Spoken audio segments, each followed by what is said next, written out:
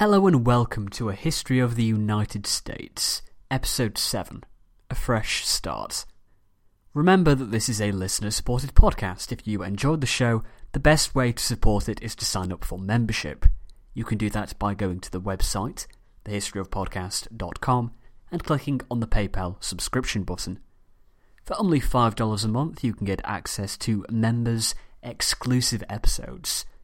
An episode has just gone out on that feed, all about the rise of the Aztecs, from a semi-barbarian people migrating from Aztlan to the foundation of Tenochtitlan and rise to power over the Mexican basin.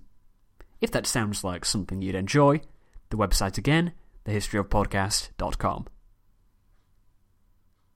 The relationship between the English colonists at Jamestown and the Powhatan Confederacy had always been strained, ever since the first settlers arrived.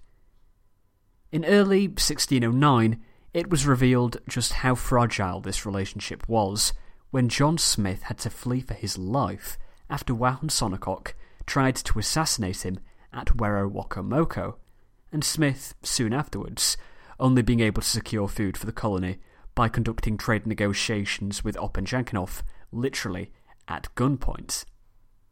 The only reason the colony had been able to survive this long was because of the food supplied by the Powhatans, and the next 2 years would be difficult. Indeed, this would be the starving time. So, what happened when Smith returned to Jamestown? This was where we left things last week. Well, he was met with more bad news. There had been an accident when some of the men were sailing to Hog Island. 11 were killed, including 2 councillors, Scrivener and Waldo. Word then came back of the Germans with Wahunsonacock encouraging further defection. When Smith went out to investigate, he was attacked by a group of Paspaheghs, commanded by the chief Wawinchopunct, in which Smith was almost killed. This would prove beneficial, though, in the long term. The Paspaheghs were not as powerful as the Powhatans, and Smith was able to outman them. When Smith launched a counterattack, the two sides reached an agreement whereby Smith would leave the Paspaheghs alone, and in return they would supply him with food. As winter turned into spring, Smith continued improving the colony. They were producing pitch, tar, soap ashes, and glass. A second fort was built on the other side of the river in case they should ever need to abandon Jamestown. Hog Island had hogs, and they planted corn over 30 to 40 acres. The problem was food. Their supplies had either rotted or been eaten by rats. Smith had no choice but to spread out his force, or risk starvation. He sent a group of 70 about 20 miles downriver to live on oysters, which had been found there. This worked at providing them with food, but there are problems with an all-oyster diet. Their skin started peeling off. 70 more went upriver to live on food they could find by the waterfalls. This left 70 at Jamestown, and these didn't want to work. They wanted to be soldiers, not farmers. They had no interest in forming careers, and just traded privately with the natives. Smith was forced into desperate action to try and keep the peace.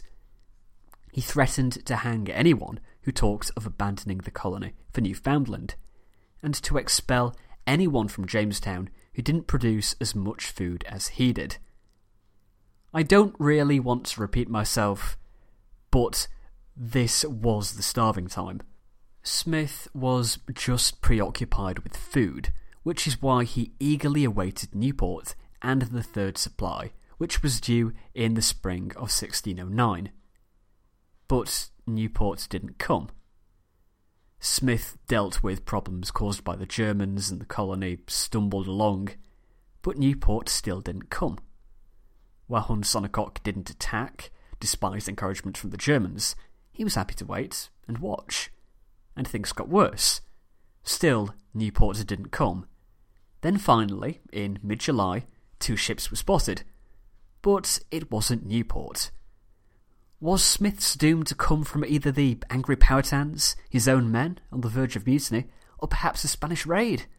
No, it was to come from London. We must see what was happening with Newport after he arrived back in England following the second supply in January 1609. It had been realised for some time that Jamestown wasn't going well. The colony hadn't done anything the company intended. They'd spent a lot of money and earned very little. Henry Clinton, the Earl of Lincoln, had been saying that a different approach was needed for a year by this point. This need for change was made abundantly clear by the letters Smith sent back to London Newport had with him, and by speaking with Radcliffe, who had returned to England with Newport. Sir Thomas Smith knew that something needed to be done. It's been a long time since we've talked about Sir Thomas Smith, so I'll reintroduce him. He was, quite simply, the leading merchant of the day. He was the governor of the East India Company. He'd also set up the Turkey Company and the Russia Company, not to mention others he was merely involved with. He was an MP, was a high-ranking official in the Royal Navy, and had been appointed ambassador to Russia in 1604. Thomas Smith was one of the major backers of the Jamestown expedition, and he called a meeting in late January 1609 to work out just what was wrong. They found two problems. The system of government wasn't working. The council were the president. They would need to create a new charter for the colony to fix it. And the second issue was the route. It was taking far too long for ships to travel back and forth. This was causing supply problems. You only really need to look at a map to realise how big this particular problem was. The English were sailing along the southern route. They were getting to the Chesapeake from England via the Canary Islands and the Caribbean. There had to be a more effective route than this. To fix the problems, the company turned to Captain Samuel Argyle to find a shorter route, which would get the ships to Virginia directly from the Canaries without sailing to the Caribbean. This would see them avoid Spanish patrols and most of the pirates. Sir Edwin Sandys, a well-connected figure in the aristocracy and merchant circles, was tasked with writing a new charter, which he did. What was created was a new corporation, the Treasurer and Company of Adventurers and Planters of the City of London for the first colony in Virginia. It would have a treasurer and a governing council to form a permanent administrative body, which would report on how things were going by both weekly and quarterly meetings. In addition to this change, a new council was made up of adventurers which the company would nominate, rather than the king. This new company would have the power to change the government of the colony. It had total legal power, as long as it was not contrary to English law. A new position was created, the governor. The governor would be the principal officer of the company in Virginia and would have extensive powers, such as to introduce martial law. There would be an advisory council, but the governor could overrule the council and could not be removed by the council. It was hoped that this would introduce some sort of stability, the type of which Jamestown desperately needed. The first Lord Governor would be Sir Thomas West, the 12th Baron Delaware. Sir Thomas Gates, a prominent figure within the company, would be appointed his deputy, the Lieutenant Governor. Now, a quick word on pronunciation. American versus British. I'm going to take words on a case-by-case basis, at least for the moment.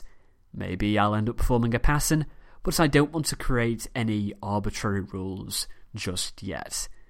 Lieutenant is the first word I've had to deal with where there is a difference. In case you're not aware, in the UK we pronounce lieutenant as lieutenant. Since Lieutenant Governor is a political office, still found today, it seems to make more sense for me to go with the American pronunciation rather than the British. We'll see what pronunciations we end up with anyway.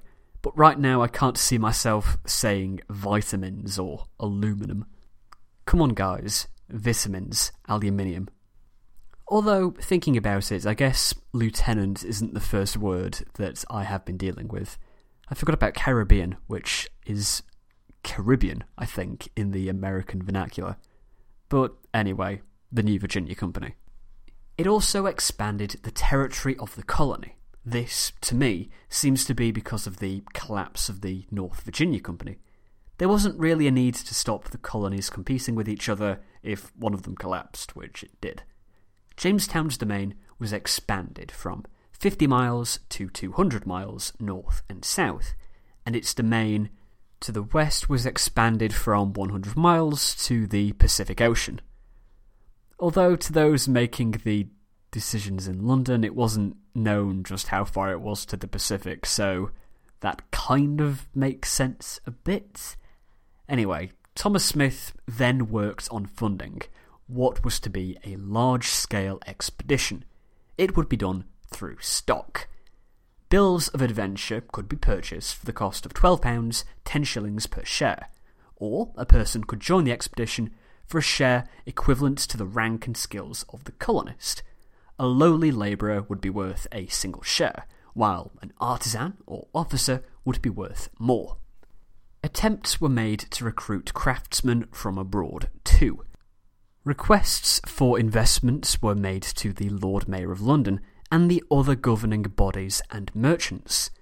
The charter received royal approval on May 23rd, 1609, by which point 619 people and 55 London companies had invested, with hundreds signing up for the voyage. Don Pedro de Zuñiga, the Spanish ambassador in London, was particularly alarmed by this in the messages he sent to King Philip III. He wrote that Lord Delaware was set to sail with 600 or 700 and was to be closely followed by Gates with 400 or 500 men and 100 women. This was ambitious, but Sir Thomas Smith was working on far more ambitious things. Jamestown was considered too small to be a primary base and would be reduced to a garrison and another site selected for the capital. Much of the new policy was a reaction to what had been done by Wahunsonacock. He was not to be trusted. The other Native Americans were to be converted to Christianity, and they were no longer to give tribute to Wahunsonacock, but to the English.